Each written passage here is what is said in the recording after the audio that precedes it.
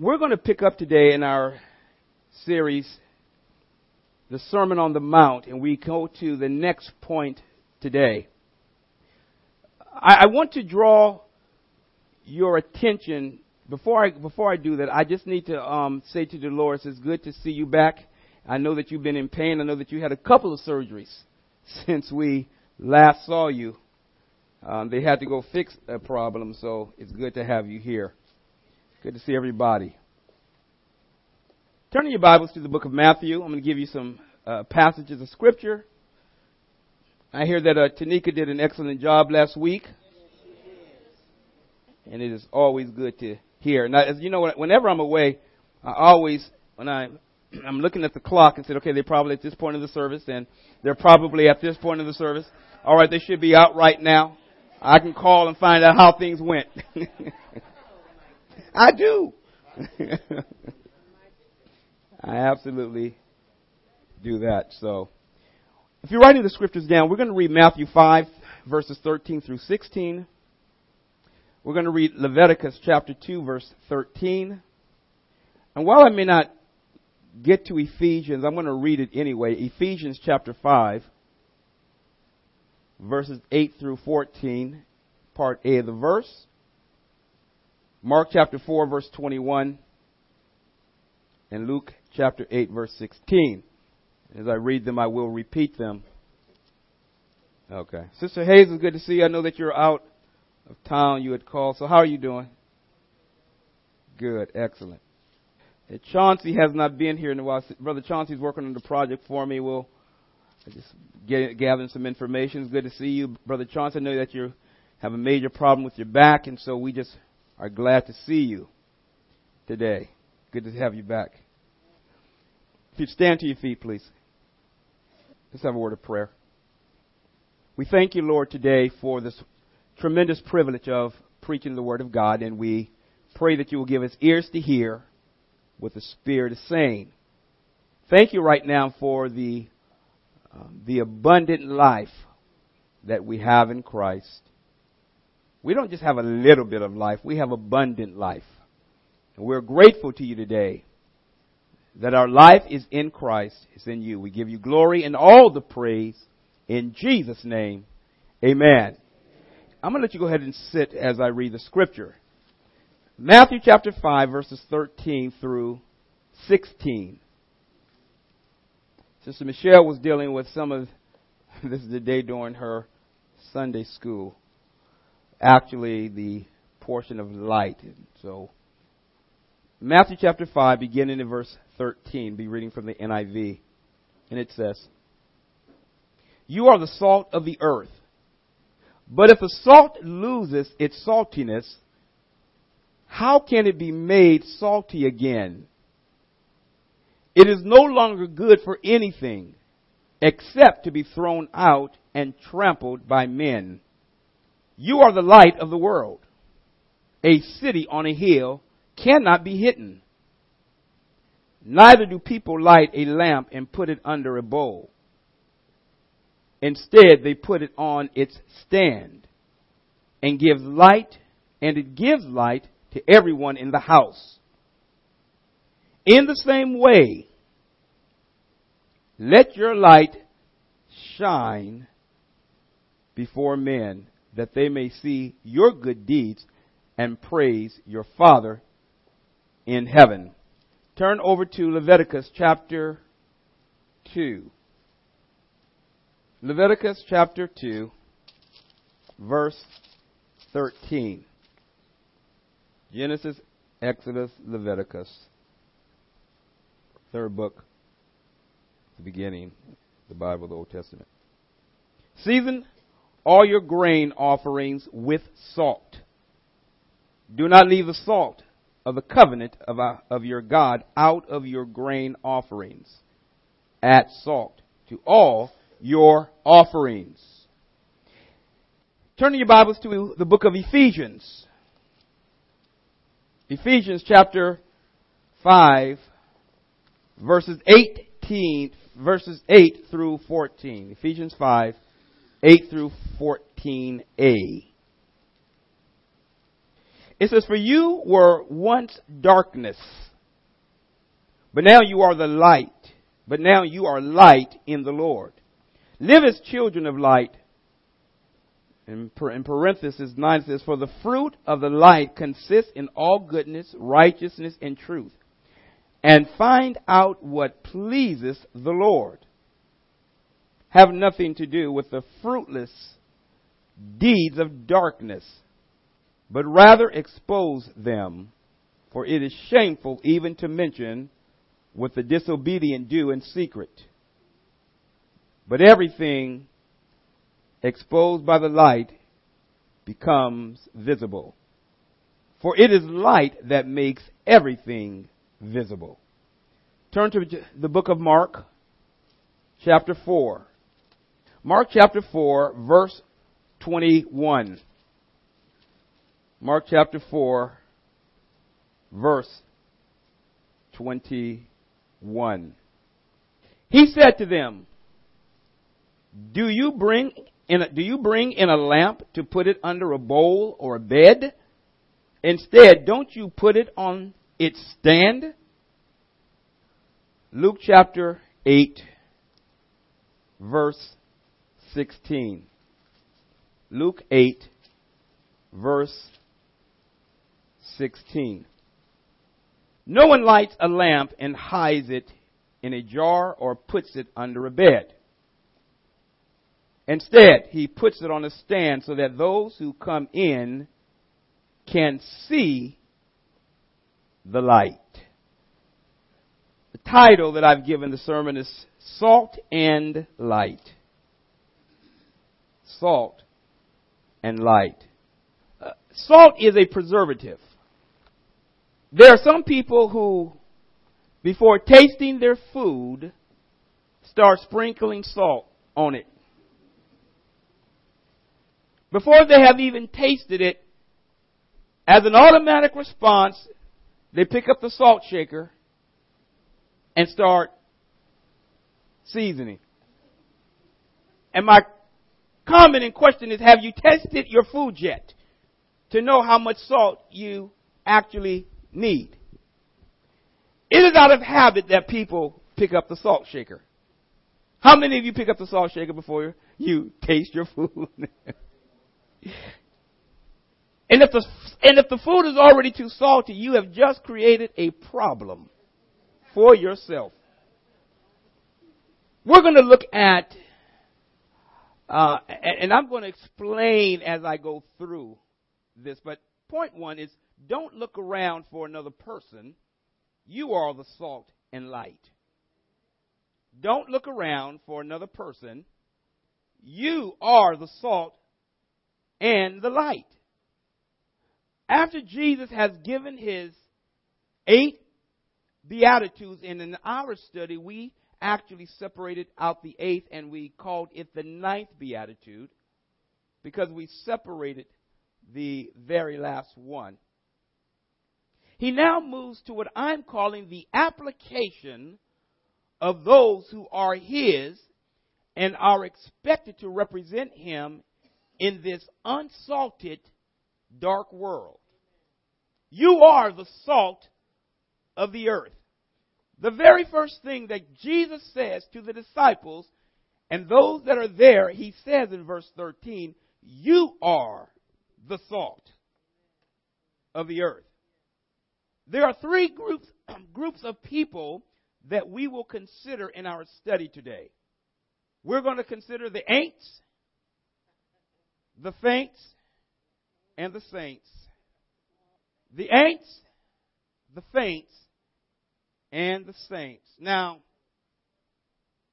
I know grammatically that the word ain't is not a word that we should use in showing good grammar. But for the purpose of our study, we will use the word ain'ts to draw out our points today as well. So let's just, for the 3, give the definition as I am using it. The ain'ts are those who are still in darkness. The Lord is not their Savior. Those are the ain'ts. The second group that I'm calling are the faints.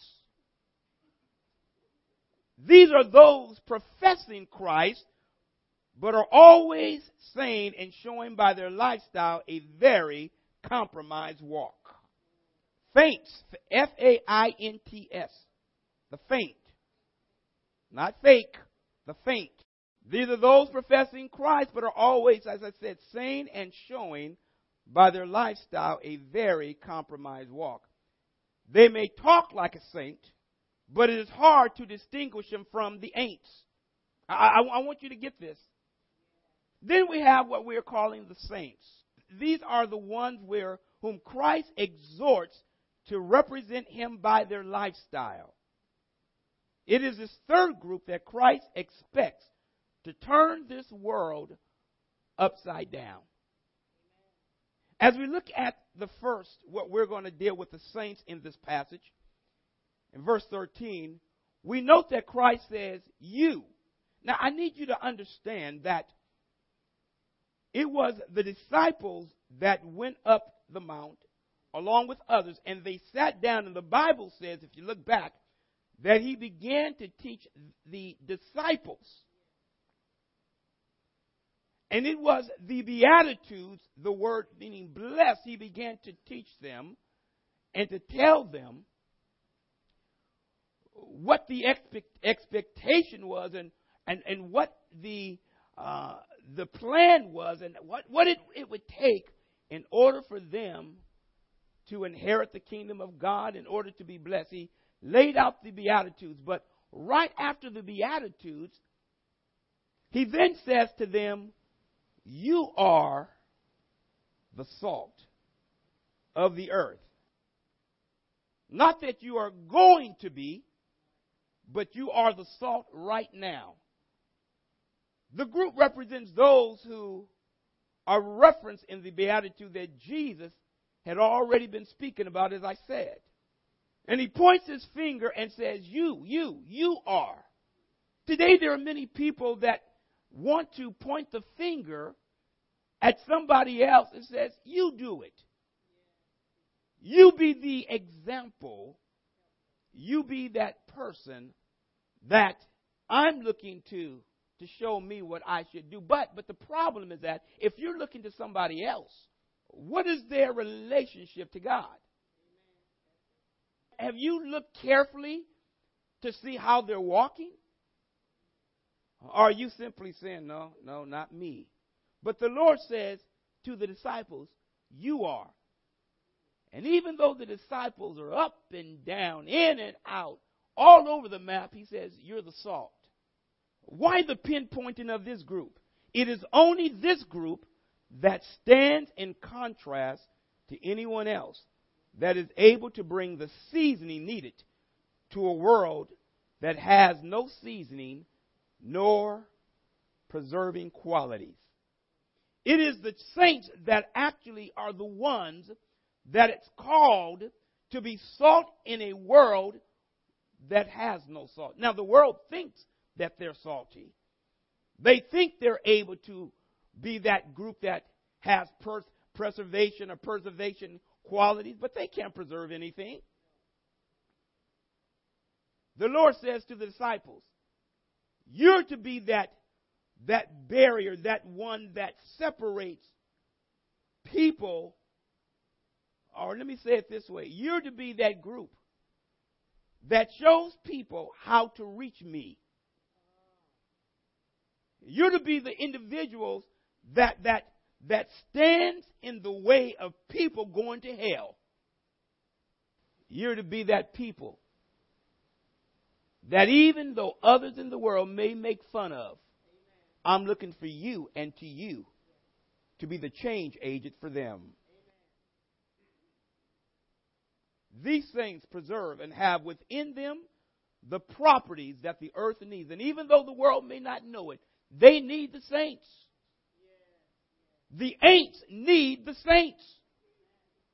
They can't get to God on their own. They cannot make it in life unless the saints are there peppering them with truth. There's no one and nothing that can bring the balance needed to this earth but the saints, because of the one who salts them. You see, when you think about salt, salt has at times been used as payment for armies. Salt has been used as payment when people didn't even have money for things. What's the purpose of salt? You see, salt is good for seasoning. When I'm cooking, I'll say this way. When I'm making some beans, I like red beans. And I like to prepare the water. I go get a piece of meat, and I'll put that meat in the water. And I'll let that meat cook in that water for a long time. I want that meat to season the water. And so I will put it on the fire, and I will let it cook. I am using that meat because it has salt, but it has seasoning properties in it. I'm looking for a certain taste. So I start first with the meat by putting it in the water. See, if I just go ahead and say, I want some beans, and throw the beans in the water, cook them, it's not going to give me the taste that I'm looking for. I'm going to be like some of y'all. Just start pouring salt on it. And then after the meat has cooked in that water for a long period of time, I then take out my seasonings. But I ain't going to tell y'all what it is. That's my secret. And I get these different seasonings. And I haven't measured. I just start pouring different ones based on how much water I have in there. And then after I have a certain amount of seasoning, I said, okay, I then stir it up, and then I taste it. I said, it's missing something. And then I add the other seasonings that I think it's short of, or I don't quite taste, I need to taste a little bit more. You see, because the seasoning that's in that pot, I need to get that seasoning into the beans. And so I'll add the seasoning to the point, of what I would like for the beans to taste, what I want to taste in the beans. So I put it there, and then I let it cook, and I add a few other things in there that I ain't going to tell y'all about either. And then I'll put that meat and the beans on the fire, and then I'll cook it. But then after it cooks under that pressure, I set myself a timer. Then I take it off, and I taste now the beans, and I taste the broth or the water that is now the broth that I'm looking for, and I see, is this the taste that I'm looking for? There's something still missing. The beans now have absorbed some of that salt, but it's still not enough. It needs to cook a little bit more, and at that point, I may add a little bit more, but I got to be careful right now, because if I add too much salt, I'll blow it. All the time that I spent preparing that, I can oversalt it. So as I taste that food, I'll add more salt. Then I may cook a little bit more. Then I take it off, and then I'll let it sit. You know the good thing about once you cook, food is not always the best that day. It's like best 2 or 3 days later.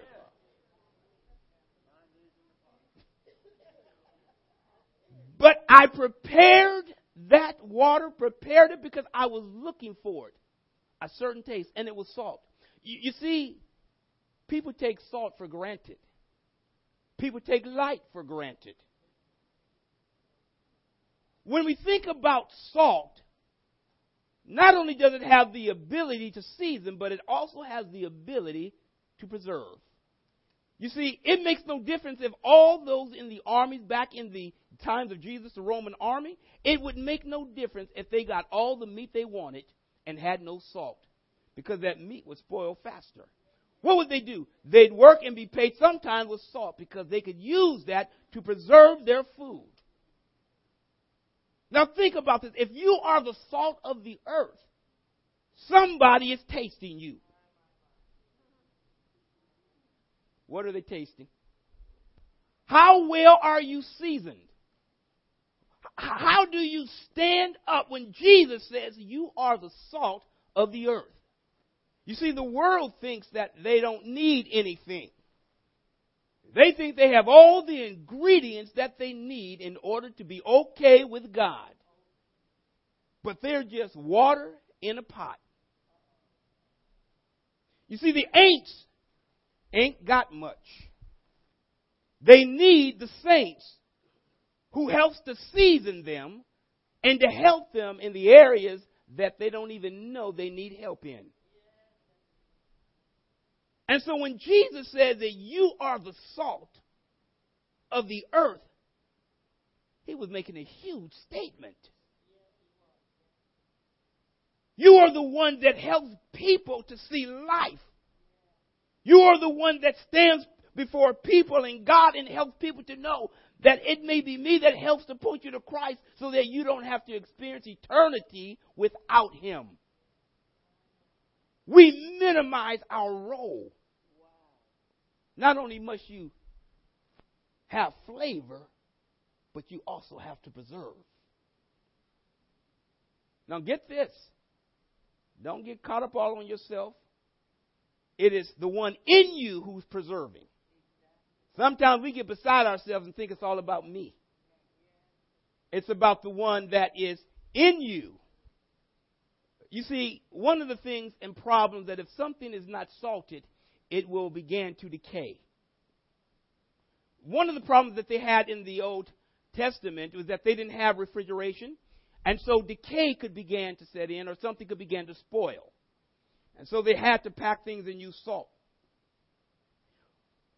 But the problem is that with sodium chloride is that it really, and we won't get into the theology parts of it today so much, but sodium chloride, it said, really does not lose its saltiness. That's what salt is made of, sodium chloride. But what was Jesus saying? That if it loses its saltiness, look at the verse here.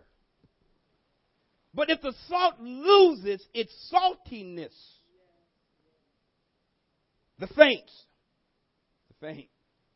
Now, as I was looking at this, I was like, now how can I help and look at this maybe in a different way? You see, when I looked at the verse, but if the salt loses its saltiness, I thought of the faint. You see, if salt is contaminated, it loses its value. And it loses its ability to do the job that it is supposed to do. You see, it was the problem of having salt mixed with everything else in it. The properties of the salt itself was to preserve. It had a certain job. But if it was contaminated, it couldn't do it. When a saint tries to live in the world like the world, and yet they have been called to be the salt of the world, you have compromised your walk.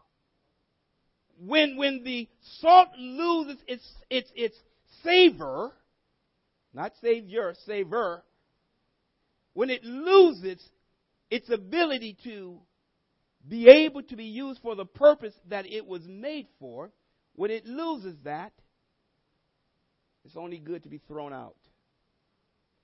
You see, if you're supposed to be that one that stands in the world as salt, and there's a world that needs to be saved, and you are dipping and diving, participating with, so that the world can't tell you apart from them, how effective is your ministry going to be?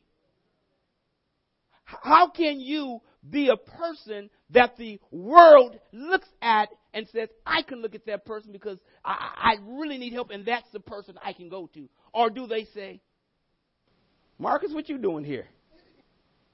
Do they look at you and say, I thought you were supposed to be? Do questions arise in their minds? Do doubts begin to come to the surface about what they're looking at when they see you. Are you a saint or have you fainted? What good is salt if it's lost its saltiness, its savor?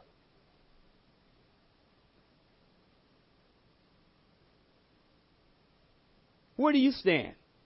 When a person looks at you and Christ says to you, you're the salt, do you go hide and go, not me, not today anyway? Or can you stand and say, yes, I am that one? If you were to look at the disciples, as you looked at Jesus' ministry, y'all would be saying, not them. No, not that group of men. Not those fishermen. Not those individuals who would cut your head off. Not these people. Yes, those people. And so when you're there bashing yourself and saying, not me, I'm not good for anything, Christ says you are the salt of the earth. But when there's been compromise, you've lost your savor. And the Lord says, next, for how can it be made salty again? You see, the ain'ts are the ones who think that they bring value and quality to this earth.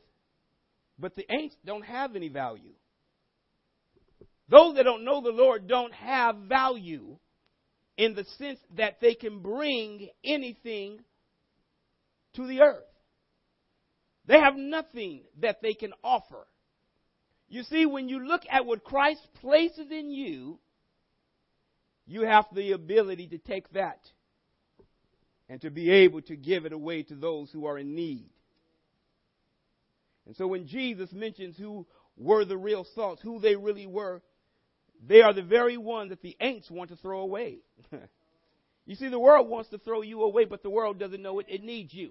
So when you look on the news scene and they're bashing Christians, they're bashing the saints, they don't oftentimes know that it's the prayers of those saints that's helping to keep them alive in this earth so that they don't have to face right now the judgment of the Almighty God.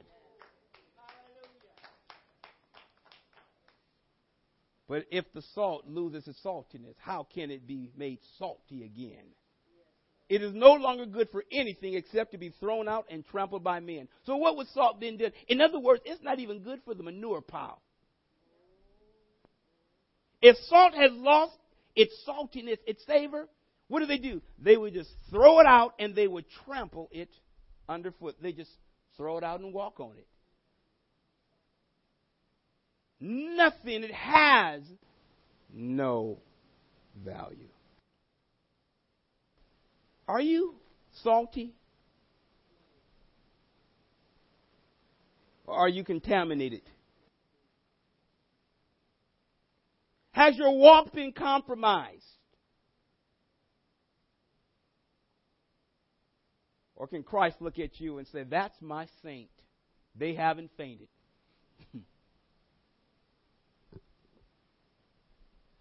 You are the light of the world. A city on a hill. Salt and light are two items that are often taken for granted. Salt and light are the two very things that Christ says that the disciples and that you are. The other day I went to the movie to see War Room. If you haven't seen it, go see it. Movie that I feel holds to biblical principles. And I like what I saw in regards to that movie. Some movie you go and thinking, they're taking a lot of liberty.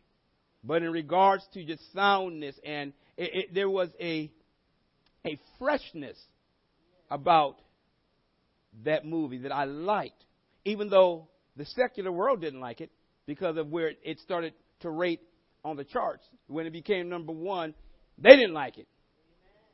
The ain'ts didn't like it. But I need to tell you that the world needs to know that it's the prayers of the saints. And so I went to this movie, and as I was sitting there, I had made a little sandwich because I don't like eating any food at the theater.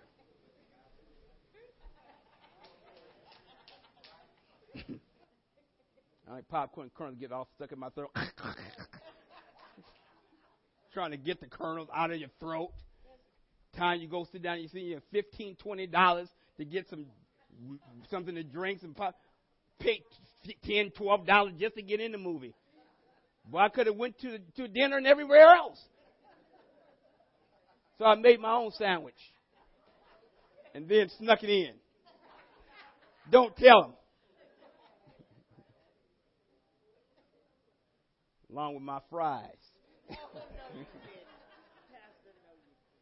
While I was sitting there eating, part of my sandwich, a part of the inside of me, fell, and I'm feeling for it. But I can't tell them to turn the lights on so I can find it. So I said, honey, you got your phone, your light. Turn your light on for a minute. Turn the light on, it was sitting right there. If it was on the floor, so it was definitely a good place. Popped right in my mouth. Hadn't fallen to the floor. But that said something to me. Just a small light shining in the right place allowed me to find what I was looking for. I was feeling all over. Couldn't find it, but the moment the light, there it is. And I'm going to say this. Y'all know when y'all eating something and you drop the last part of your food, oh, you get so upset. Because that last part is like what you just been treasuring, about to eat the last, and it fall. I know some of y'all look around, see if anybody looking. Am I going to pick this up off the floor? The 3-second rule. Some of y'all got the 10 to 12-second rule.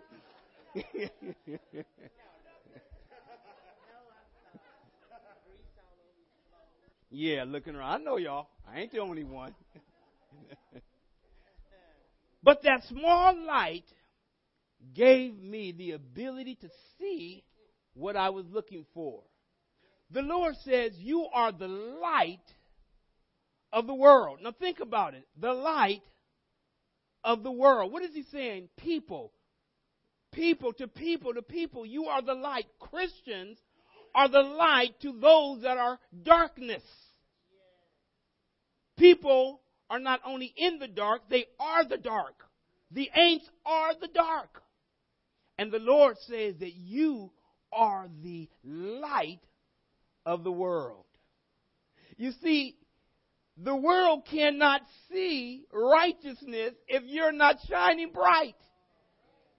They can't see Jesus if he's not shining through you. If you take your light and put it under a bowl, it can't be seen. You don't take a light and put it under a bed. I need to go see, and you go stick it on. No, what you do, you put that light up on the lampstand, on the light stand. You put it on the stand so that it can give light not only to you, but everybody in the house, in the vicinity.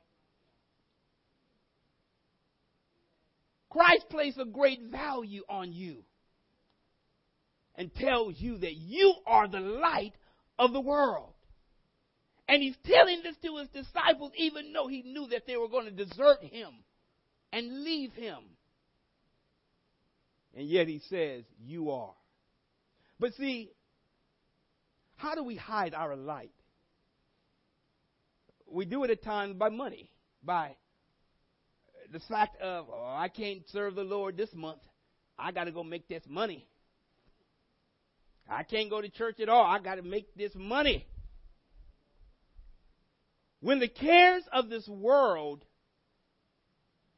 overshadows us, we are hiding our light under a bowl.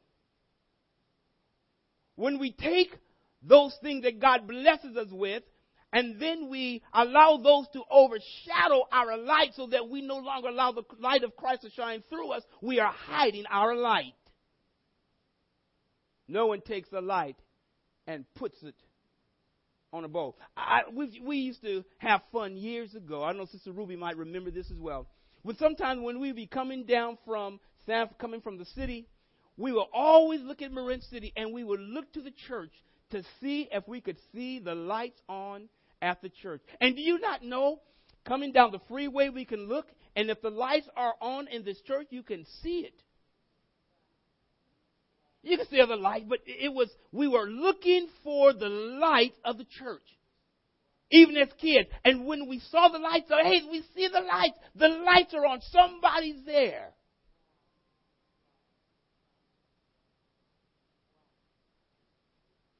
Bible says that a light upon a hill, it can't be hidden. It's upon a hill. You can see a light from a long distance away. You know, when we go walking at night, I sometimes go walking at night. Me and Mel will go walking, and some people have seen us out walking. Some people I hadn't even known. They say, "I see you guys out walking. You guys are way over there," and they know where we. And at nighttime we use lights. Now, Mel has something around her waist that we got once we went to camp for the 4th of July. It's a light that normally goes around your neck, but we're able to make it longer and put it around the waist, and we use that when we're walking so we can be seen. It's cool. It has different colors. You know, it looks like a neon light. One person, we'd be walking, some people go, "Hey, it's a party!" And people walk around, "Oh, those are cool lights." And you can see her a long ways away. I have a little flashlight as I'm walking so that we can be seen. Sometimes we're wearing all dark clothes, but I've got my little flashlight. Why? Because I know that we can be seen. And if a car is coming and I think it may not see us when we're about to cross, I'll do the light a little bit so that it knows somebody is there. In order for the world to be able to see its unrighteousness, your light has to be shining. Now, if your light is not shining because you are under the bowl or you have been tipping and dipping and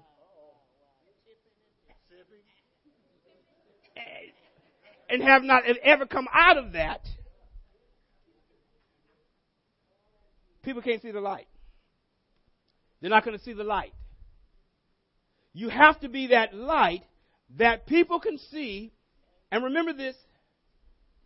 Don't get beside yourself again. The light is Christ shining in you, and you are actually just allowing him to illuminate your life through the light that is him, and it's showing.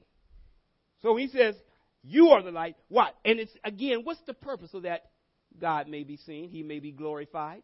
Even in the persecution, it's so that he may be glorified. And then when it comes to the ain'ts getting saved, the saints are the one that allows the light to shine through their life. I'm going to be done in a couple of minutes. If you try to hide your light, how can anyone come to Christ? Your light is not for a select group of people to benefit from. Your light is to shine for everybody to see. Now, don't be cuckoo with your light. You don't have to, look at me, I'm a Christian, I'm a saint. All you sinners, all you devils. Lord have mercy. You let your light shine. In other words, you don't have to prevent it. Don't try to prevent your light. Let it shine. So when you stand back and you can say, well, what are your thoughts on that? Well, I believe that is wrong. Huh? Everybody else thinks that is right. Well, I believe that that's not right. And so when you take a stand for that which is righteous, you're letting your light shine. When a person says, where do you stand on this issue? Well, this is where I stand.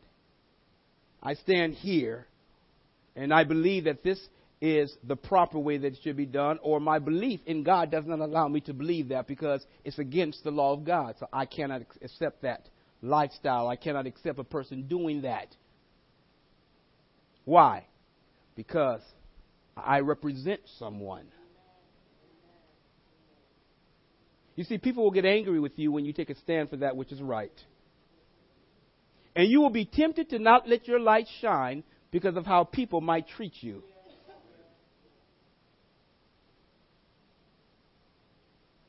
You see, for the ain'ts to be saints,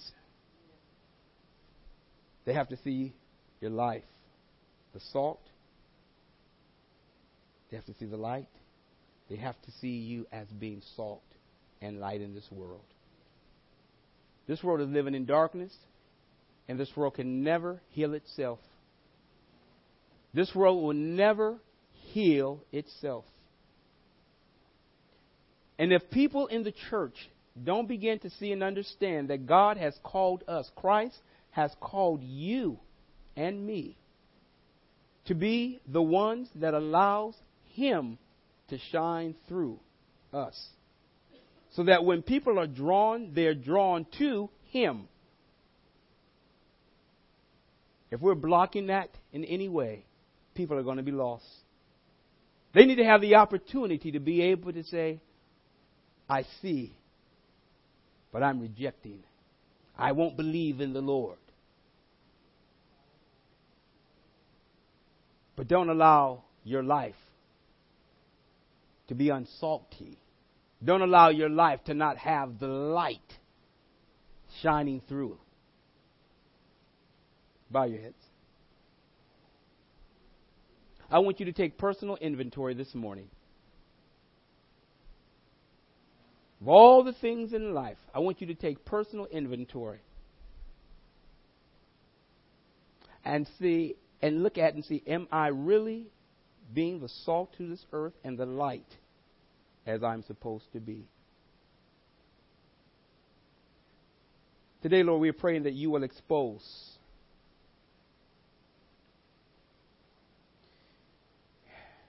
that we will clearly take a look at ourselves in the way that we are supposed to. That whatever we see, we will say, well, that's what it is, and then we will do something about it by saying, Lord, cleanse me, do a work in me. That we won't resist the Spirit of God.